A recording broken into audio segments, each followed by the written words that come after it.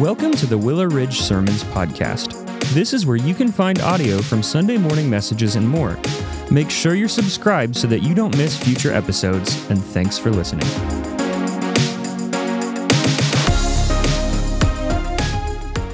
Good morning. If you've got your Bibles with you, go and open them up to Genesis chapter 3. It's where we are going to begin this morning. As you turn there, just to re-emphasize a couple things that Pastor Dave said. Easter next Sunday, excited for it. You've got one of these invitation cards around you.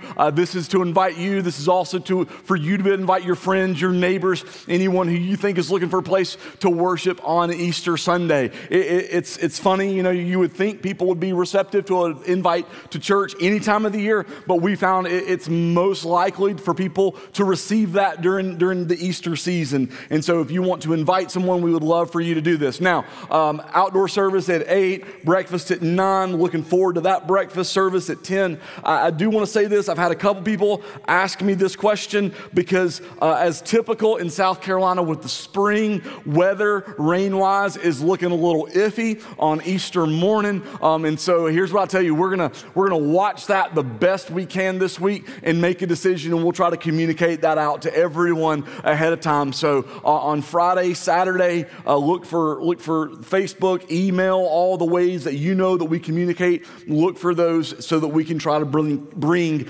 clarity to the morning. I will say this: if you don't hear anything, all right, then we're rocking and rolling just the way that we thought we would, and just come and join us and be a part of that with us. Also, Secret Church, April 21st. I want to invite you to be a part of that as we do an intensive study in God's Word, looking at the book of Jonah. And so we're going to start around 6:30. We'll gather that Friday evening, 6:30 p.m., and then it'll be a 7-hour study with Pastor David Platt as he walks through this with us through a worldwide time for the church universal to engage with one another. So it is 7 hours. We'll be done around 1 a.m. as we finish up with that. So we want to encourage you to be a part of that. But just know, if you fall asleep, we're going to extend grace, right? We just want you to be there and be a part of us. Well, I hope you've been enjoying. I hope God's been speaking to you as we are studying Genesis. I know God's been doing a wonderful work in my life personally, as a dad, as a husband, as a pastor, as a friend, as we've journeyed through this. And so we're going to continue on. We'll take a break next week and the week after with being Easter and some things we want to do, but we'll pick back up. But we thought Genesis 3 kind of fit well as we're looking toward Easter next Sunday. But as we've seen so far, when we see Genesis 1 and Genesis 2, now life is pretty good. Life is pretty good. It would be great if this was the story and then that was it. And then it continued to be the story. Be the shortest, passage we could think of. It's there. Life is good. What we see, God has created everything in creation. Everything in creation. All the mountains, all the rivers, all the fruits of the trees, all of the animals. God creates. The elements, the stars in the sky, God creates. He creates by the power of his voice. He speaks creation into existence. He orders it in the way that he has designed it to perform how he has created it to perform. He's created everything. And he creates mankind. He creates our ancestry, where it will come from. He creates man, he creates woman. He looks at this part of creation and says, this is very good, as everything else had simply been said that it is good. He makes man, he makes woman in the image of him, in the likeness of him. We see the work of the Trinity moving. We see God the Father, God the Son, God the Spirit in creation. And we see that God creates mankind. And then in that, God gives to mankind. God just didn't create and say, leave it here and be done. God creates, and guys, God creates, he blesses, and so he gives. And so what we see in these first 2 chapters is this closeness of relationship with God. We see the interaction between God and man. We see that God gives rest, and what that looks like is God models that and blesses us with that. We looked last week where God gives marriage, God's plan for marriage, God's design for marriage. God says this is what marriage is going to look like. We see that God gives work. You're like, but that doesn't sound like good, but it is good. It is the work that comes from the Lord, work that creates from it great joy, work from it that's not marked by the sin and the struggle that you and I know. We see all of these things that God gives. But God also gives instruction throughout all this. God creates rhythms and God gives instructions throughout Genesis chapter 1 and primarily Genesis chapter 2.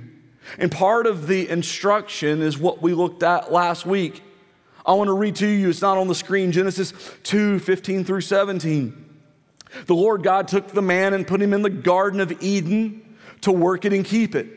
And the Lord God commanded the man, saying, you may surely eat of every tree of the garden. So here we get this glimpse of this first piece of the instruction. You can go and you can eat and you can enjoy and you can be a part of this and experience it. But verse 17, but of the tree of the knowledge of good and evil, you shall not eat. For in the day that you eat of it, you shall surely die. God says you can eat of every tree and you can enjoy it, but this one tree. Let me explain to you, let me give you some instructions of this tree. You shall not eat of this tree, and if you do, here's the reason why. It's not that God's mean. It's not that God wants to restrict. It's not that God doesn't want them to experience all the things of creation that God has created for them to experience. But God knows that if you choose the tree that I've not set before you to choose, here's what will happen. You will surely die. In the story that we read, and the story that most know, that we will see in Genesis chapter 3, is life is good, but man will choose death. Life is good, but man will choose death. Now, I don't know about you, but anybody else, when you're caught doing something, ever blamed Adam? So there's that laugh because you did it, right? Like, well, you know, it's all because of the garden, you know? If our first parents would have gotten it right, I wouldn't do the things that I do. It's easy for us to criticize Adam. It's easy for us to criticize Eve. It's easy for us to look at Genesis chapter 3, and this statement is true, and to acknowledge that they chose death. But the truth of Scripture is this, that we choose death. We choose death. Look at me as we understand sin and as we understand death. Let's look at the first verse here in Genesis chapter 3. Now the serpent was more crafty than any other beast of the field that the Lord God had made. He said to the woman, did God actually say, you shall not eat of any tree in the garden? Now I want to pause here. We're gonna read. It's how we're gonna work through Genesis 3. We're gonna read some and stop and talk and read and talk and kind of move through this. But we're gonna look right here because the battle has begun. Satan is going to appeal to Eve in this moment, and we see the battle of sin. And we know they're going to lose this battle. They're not going to make the right choices. They're going to bring forth the weight of sin on the world and of themselves. And it's easy for you and I to take this as some moralistic explanation of why the world is the way that the world is. And it's true. But in doing that, what we can do is create a deflection off of ourselves and off of the accountability in our life for our sin. And so the question I have for you as we begin this morning, as we see this battle begin to mold and take shape, is this: how do you view the battle of sin? How do you view the battle of sin? Because I think all too often we don't take the battle seriously. When we feel the consequences, we take it serious. When we watch people around us destroyed because of sin, we take it serious.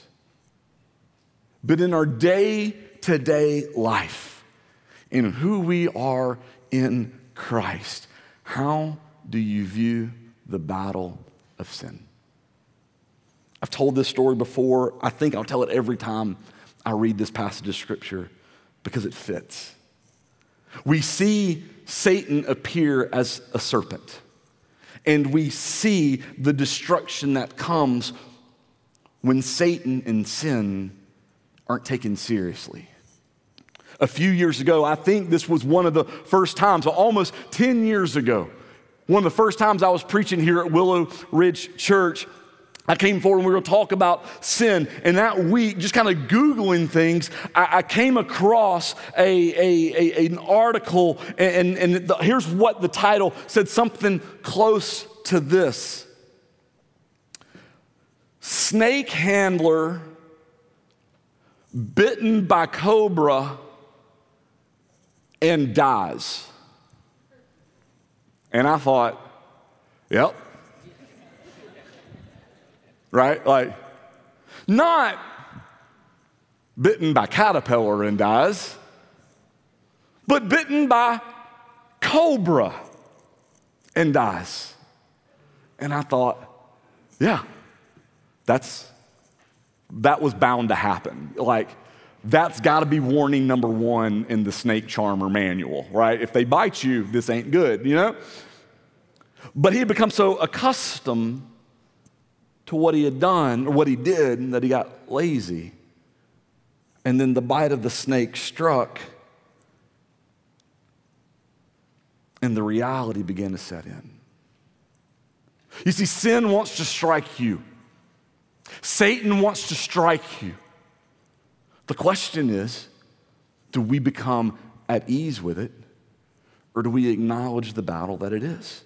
The battle over sin is a spiritual battle. Now, the serpent is what we see in this first verse. We get the picture of the more crafty of any other beast of the field that the Lord God had made. This wasn't the creature that wasn't known for what it could do. And Satan in this, it's the picture of what we begin to understand. Satan's not walking around in your life randomly bumping into things that don't matter. Satan is attacking you where he knows you are vulnerable. Satan is attacking you in the area that he knows that he might can claim victory. Satan is attacking you in areas where he seeks Jesus' words to steal, to kill, and to destroy. And it's a spiritual battle. And this battle over sin is a direct attack at God through us. Look at Satan's words. Did God. Let's understand this about Satan. He has lost and he is losing. And he will fully lose. But his way of attacking God is to attack his people and to turn them against their Creator. And he does this so many times, in that the battle over sin is a direct attack at God and a direct attack at God's Word. Did God actually say? Does God actually really expect you? Does God really want this from you? That's too much for God to ask. And in this battle, what we oftentimes see is that Satan's direct attack on God's word for the will of your life. Did God actually say to you, to you, to you? The best way to know God's will for your life is to read God's word and find what God said.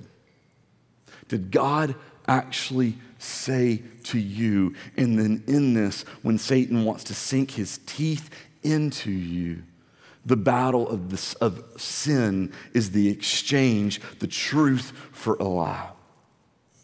Did God actually say, you shall not eat of any tree in the garden?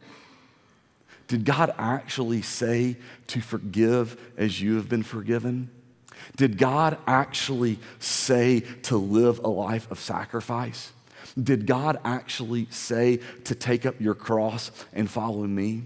Did God actually say to honor me with every part of your life? Did God actually say? Did God actually say? And so let's look at the response, verses 2 through 5.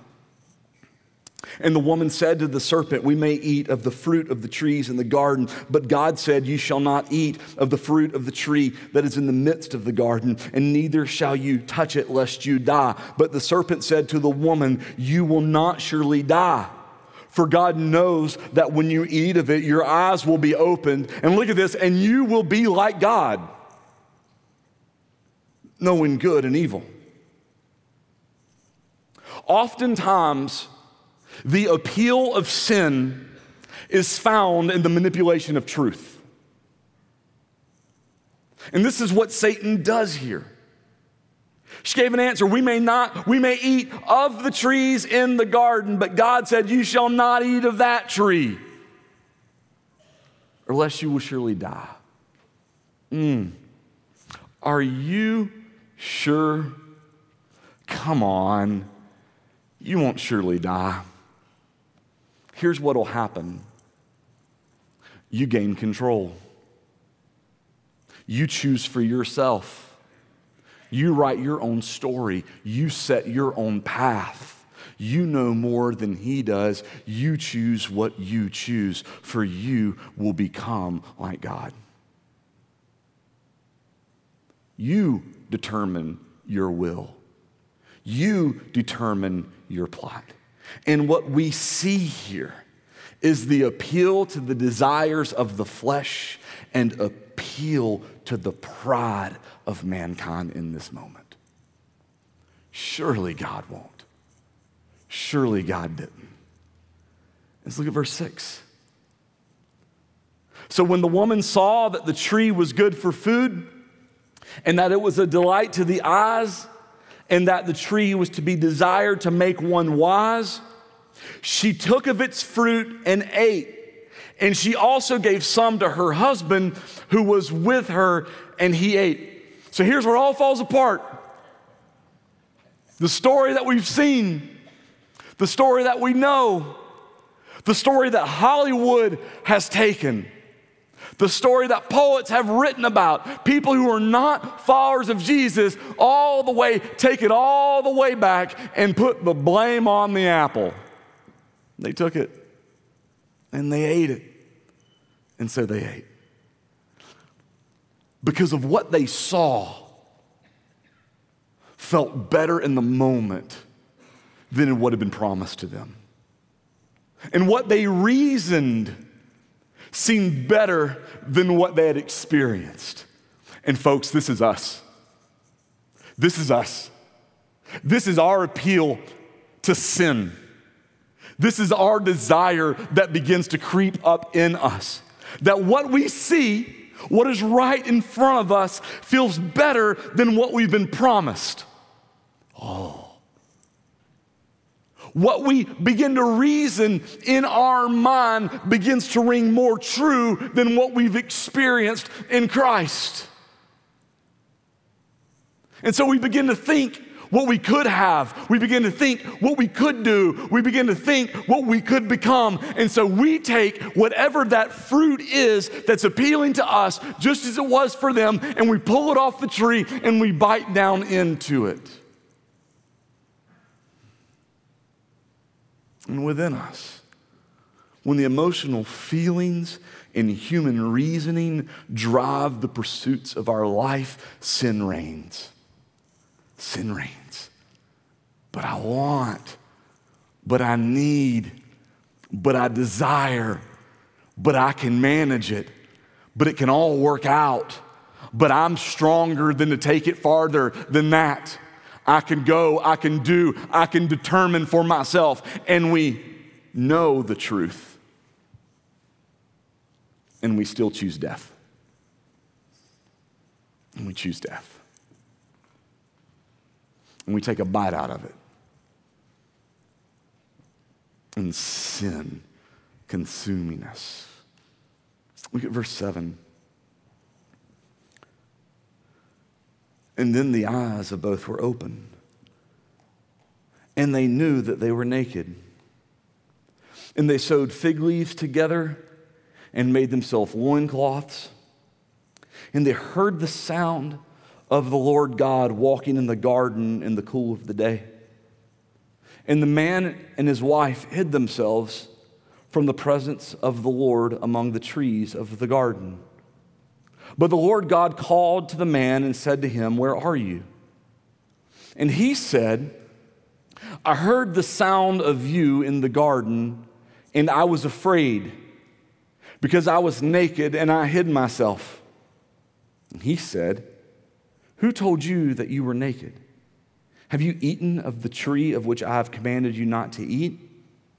And the man said, "The woman whom you gave to be with me, she gave me fruit of the tree, and I ate." And then the Lord God said to the woman, "What is this that you have done?" And the woman said, "The serpent deceived me, and I ate." Here comes death. Right here in these verses, starting in verse 7, death penetrated creation. Death penetrated the heart of mankind. Death penetrated every generation since in this moment as sin came crashing down. And this wasn't like a poison apple moment where they bite of the fruit and they collapse and they die.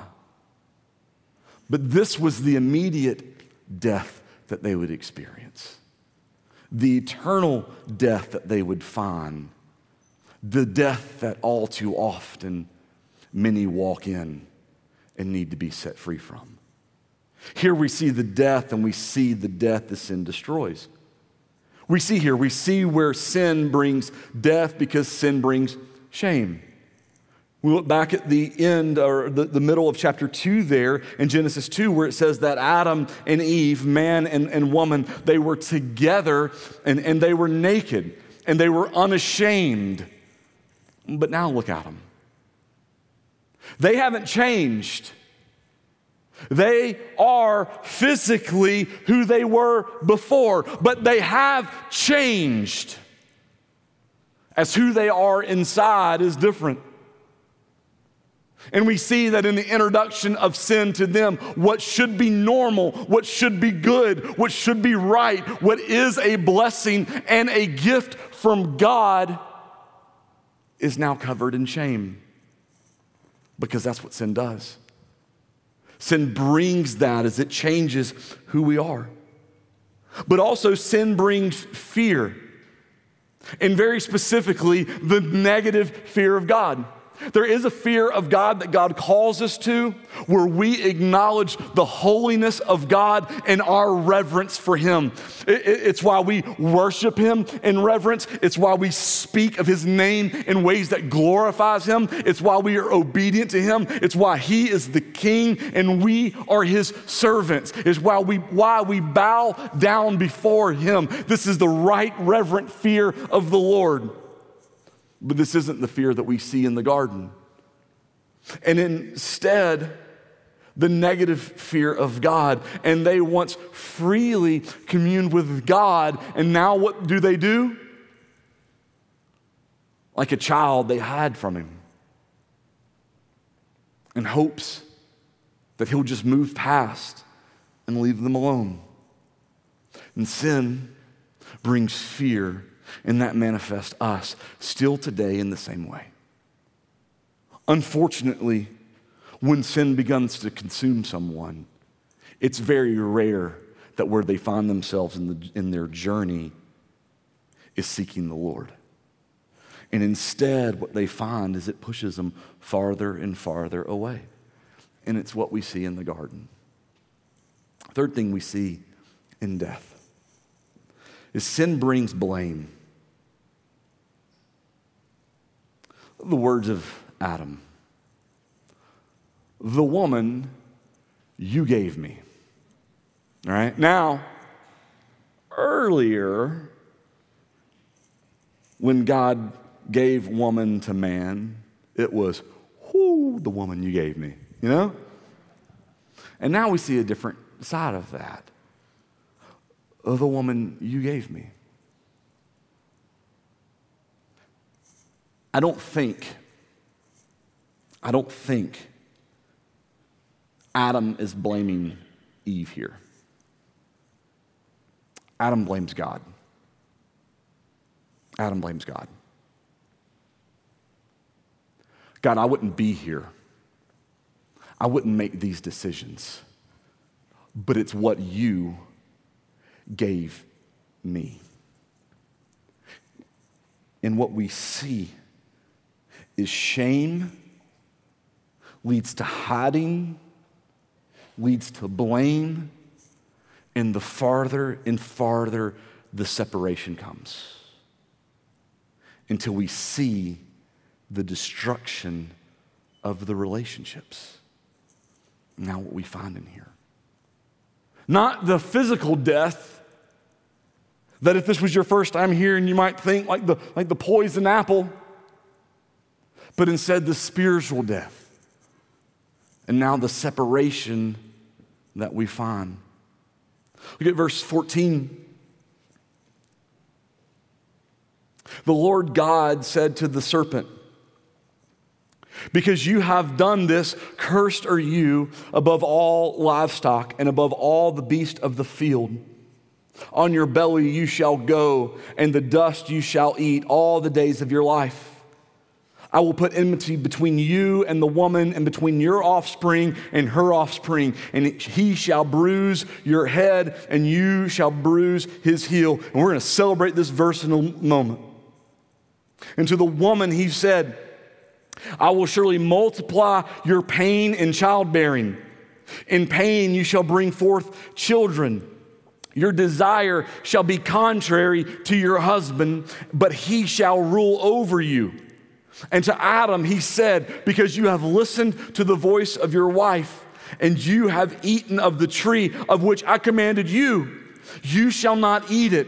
Cursed is the ground because of you. In pain you shall eat of it all the days of your life. Thorns and thistles it shall bring forth for you, and you shall eat the plants of the field. But by the sweat of your face you shall eat bread till you return to the ground, for out of it you were taken. For you are dust, and to dust you shall return. And the man called his wife's name Eve, because she was the mother of all the living. And the Lord God God made for Adam and for his wife garments of skins and clothed them. And then the Lord God said, behold, the man has become like one of us in knowing good and evil. Now lest he reach out his hand and take also of the tree of life and eat and live forever. Therefore the Lord God sent him out of the Garden of Eden to work the ground from which he was taken.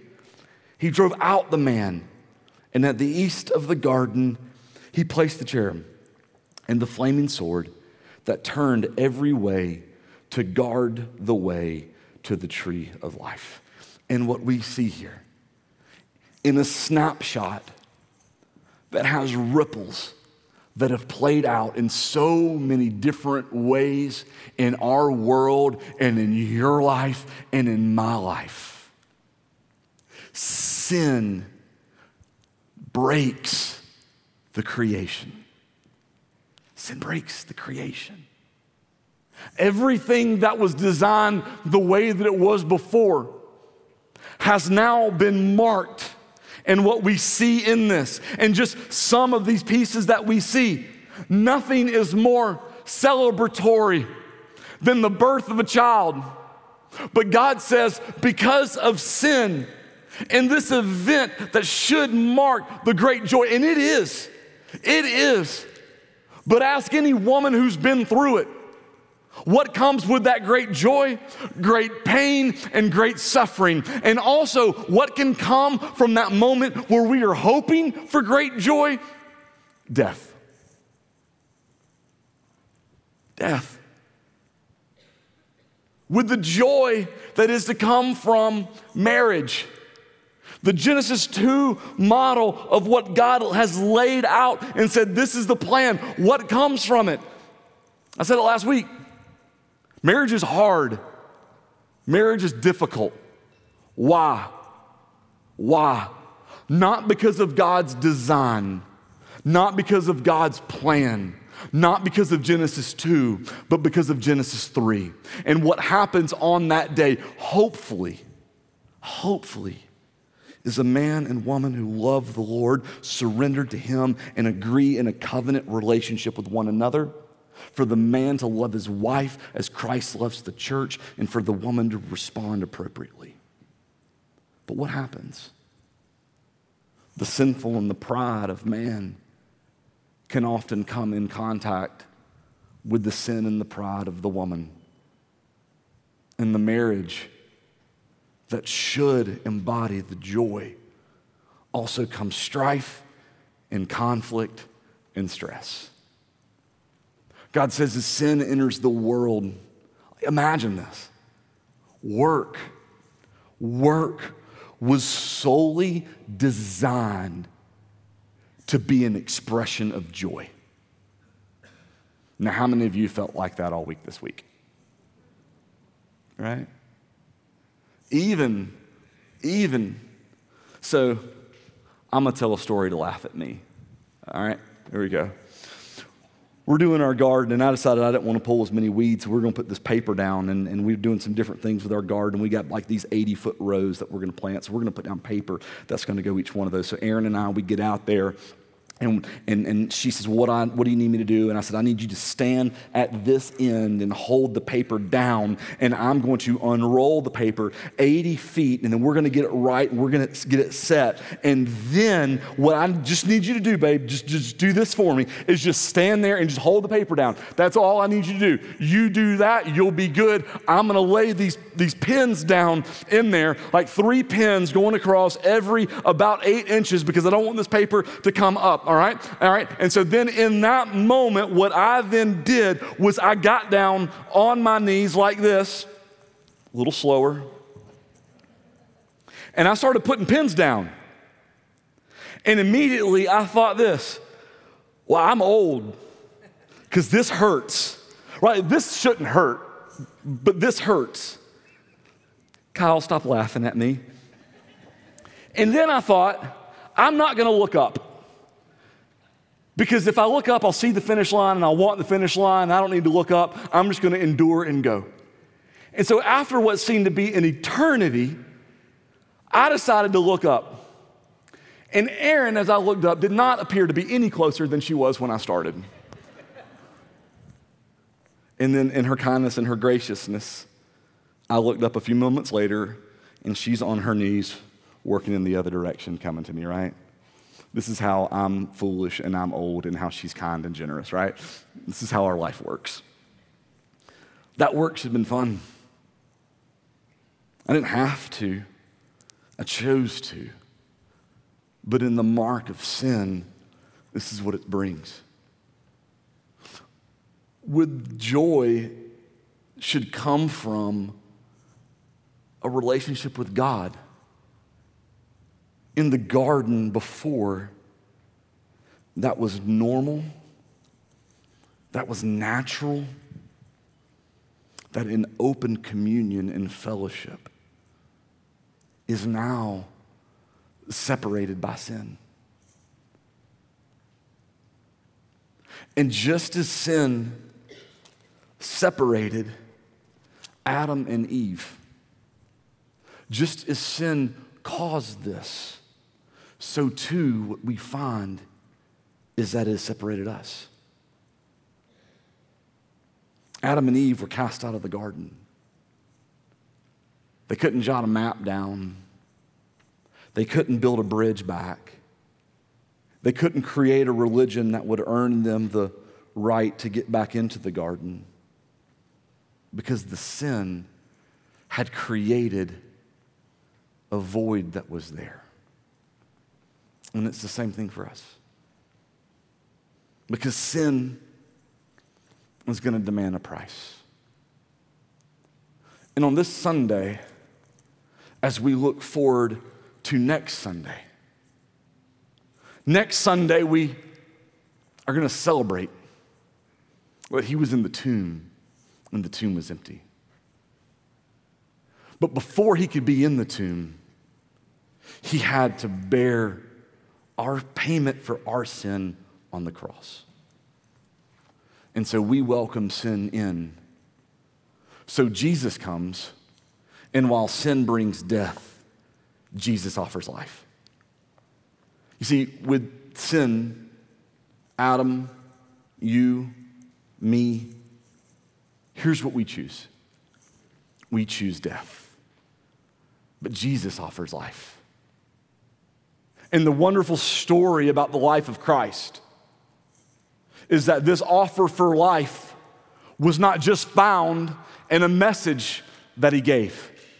It was not just found in a parable that he told. It was not just found in a miracle that he performed out in the streets. It wasn't just found in any of those, but that the life that would come from Christ and who he is would be that it was perfectly lived out in his life, completely free of sin. Imagine that.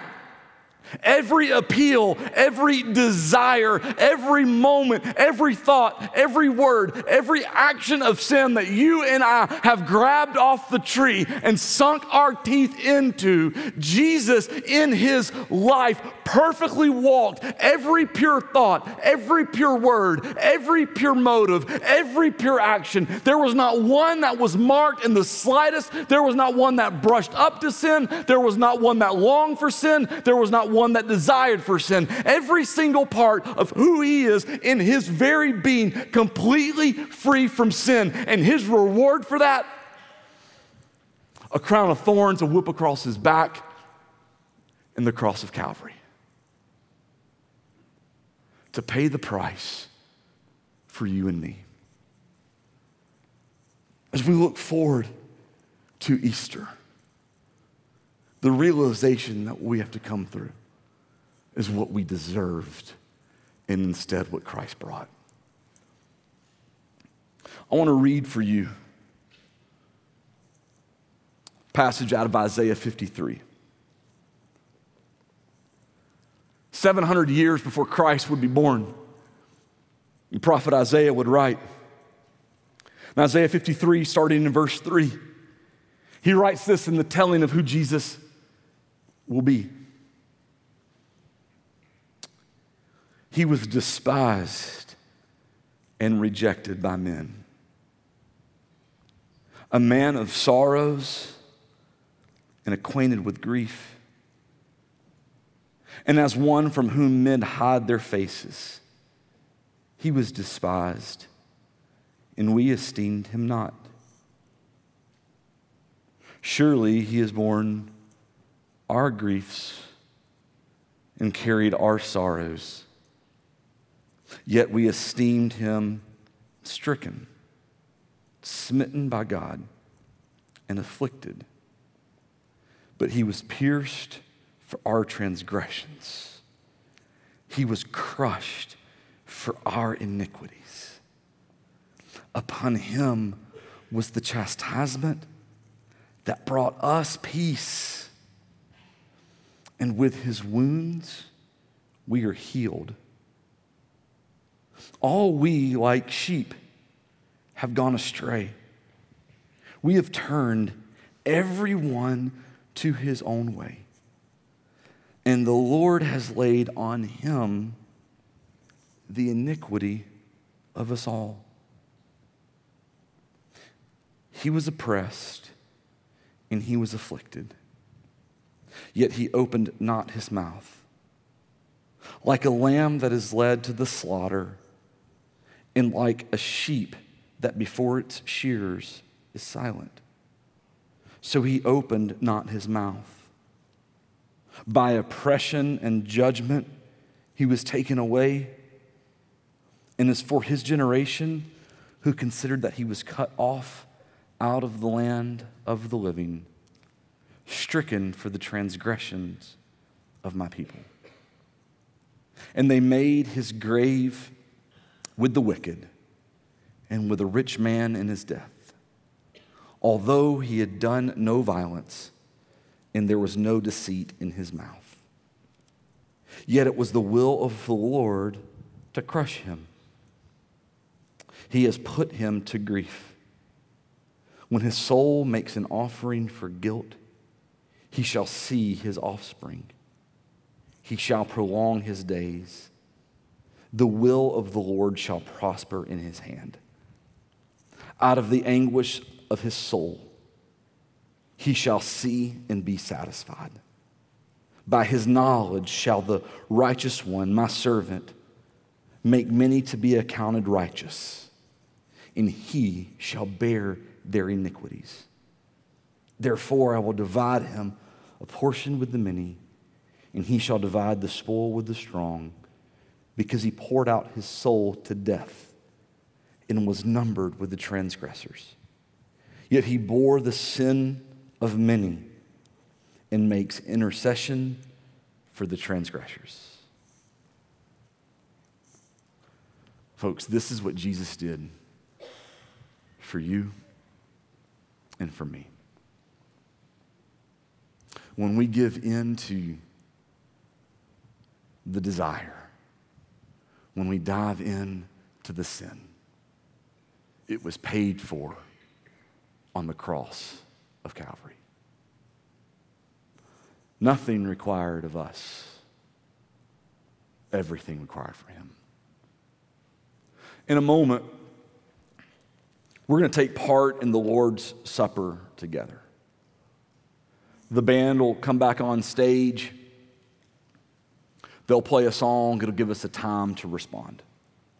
But before they come, before we do, I want to acknowledge and mention again what we saw and what we experienced with the three who came to be baptized earlier. As they came not to be saved, but they came because they are saved and follow through in obedience to Christ.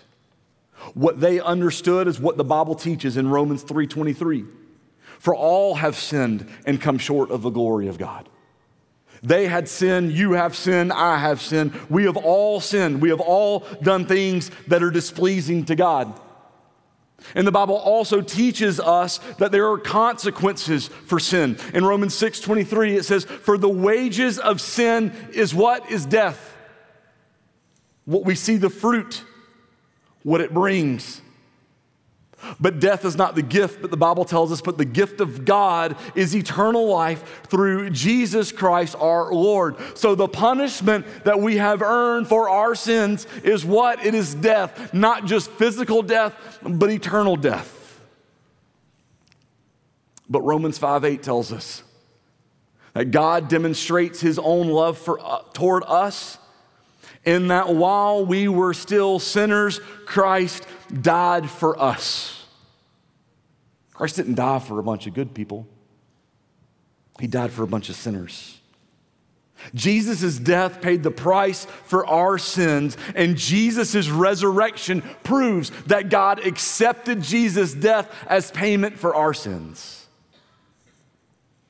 And so Romans 10:9 tells us that if we confess with our mouth Jesus as Lord and believe in our heart that God raised him from the dead, that we will be saved. A promise of the scripture of God. Because of Jesus' death on our behalf, all we have to do is to believe in him and to trust in him as payments for our sins. And the Bible tells us, and we will be saved. And then God gives us something. God gives us something. Not only eternal life in heaven, but God himself builds the bridge and comes back in community with us. Romans 5:1, therefore, since we have been justified through faith, we have a peace with God through our Lord Jesus Christ. Through Jesus Christ, we can have the relationship of peace with God. Romans 8:1 says, therefore there is now no condemnation for those who are in Christ Jesus. And that's the gospel. So in a moment, we're going to prepare ourselves for the Lord's Supper. First, I want to say it's for anyone who is a follower of Jesus Christ. And as you visit, that may be different than some of the churches that you go to, and that's okay. That's okay. We understand that. But if you're a follower of Jesus Christ, we want to invite you to partake in the Lord's Supper with us this morning. If you're not a follower of Jesus Christ and you would like to become one, what you just heard is the plain, simple, and powerful truth of the gospel. To confess with your mouth Jesus is Lord, believe in your heart that God raised him from the dead, and you will be saved. And if that's you today, we want to encourage you to take that step of faith. If you are already a follower of Jesus, God says that there are some expectations that he has for us. And so in a moment, the band's going to come up. The band's going to play a song of response. It's going to be a wonderful time for them to do that. And as they do, I want you and I to check our hearts for the unrepentant sin that we may have. The death and the destruction, even though we've been found in Christ, we still choose and repent of that sin before the Lord. But then also to check your heart and your relationships with others, particularly within the body of Christ. And if there's someone that you need to forgive them. And if there's someone that you need to seek their forgiveness, then seek that forgiveness. Don't respond to me. Don't respond to a song. Respond how God leads you this morning. Would you pray with me? Lord, we thank you so much for this day that we could be here. God, I thank you that while we live in and experience the ramifications of the fall, God, you sent your son to die on a cross to pay the payment of our sins so that our relationship with you may be restored, so that peace may reign, and so that while we live in a world marked by sin and death, where we are found is in Christ. Jesus, if there's anyone here today who's lost, I pray that through the working of your Spirit, Lord, today will be the day that they confess today that they will be the day that they believe that Jesus Christ is Lord and Savior. God, I pray for us as we prepare to take the Lord's Supper together. Lord, I pray for any unrepentant sin that we have in our heart, Lord, that through the power of your Holy Spirit in us, you would bring us to the sweet spot of conviction, where what is waiting us is the heavenly arms of our Lord and Savior. Lord, that we would understand that we are called to forgive others and we are called to seek forgiveness from others. And Lord, in those areas in relationships, Lord, if we need to do that first, that maybe today we say, I can't do that right now, so I'm going to wait. I'm going to hold off. It might not be that I don't want to take the Lord's Supper, but it may be that I'm not ready. And until I'm reconciled to that brother and sister in Christ, I'm going to do what God wants me to do and wait until we can take that in unity of fellowship of believers. We can take together. Jesus, just have your way in us. Glorify yourself through us. And it's in your name we pray. Amen.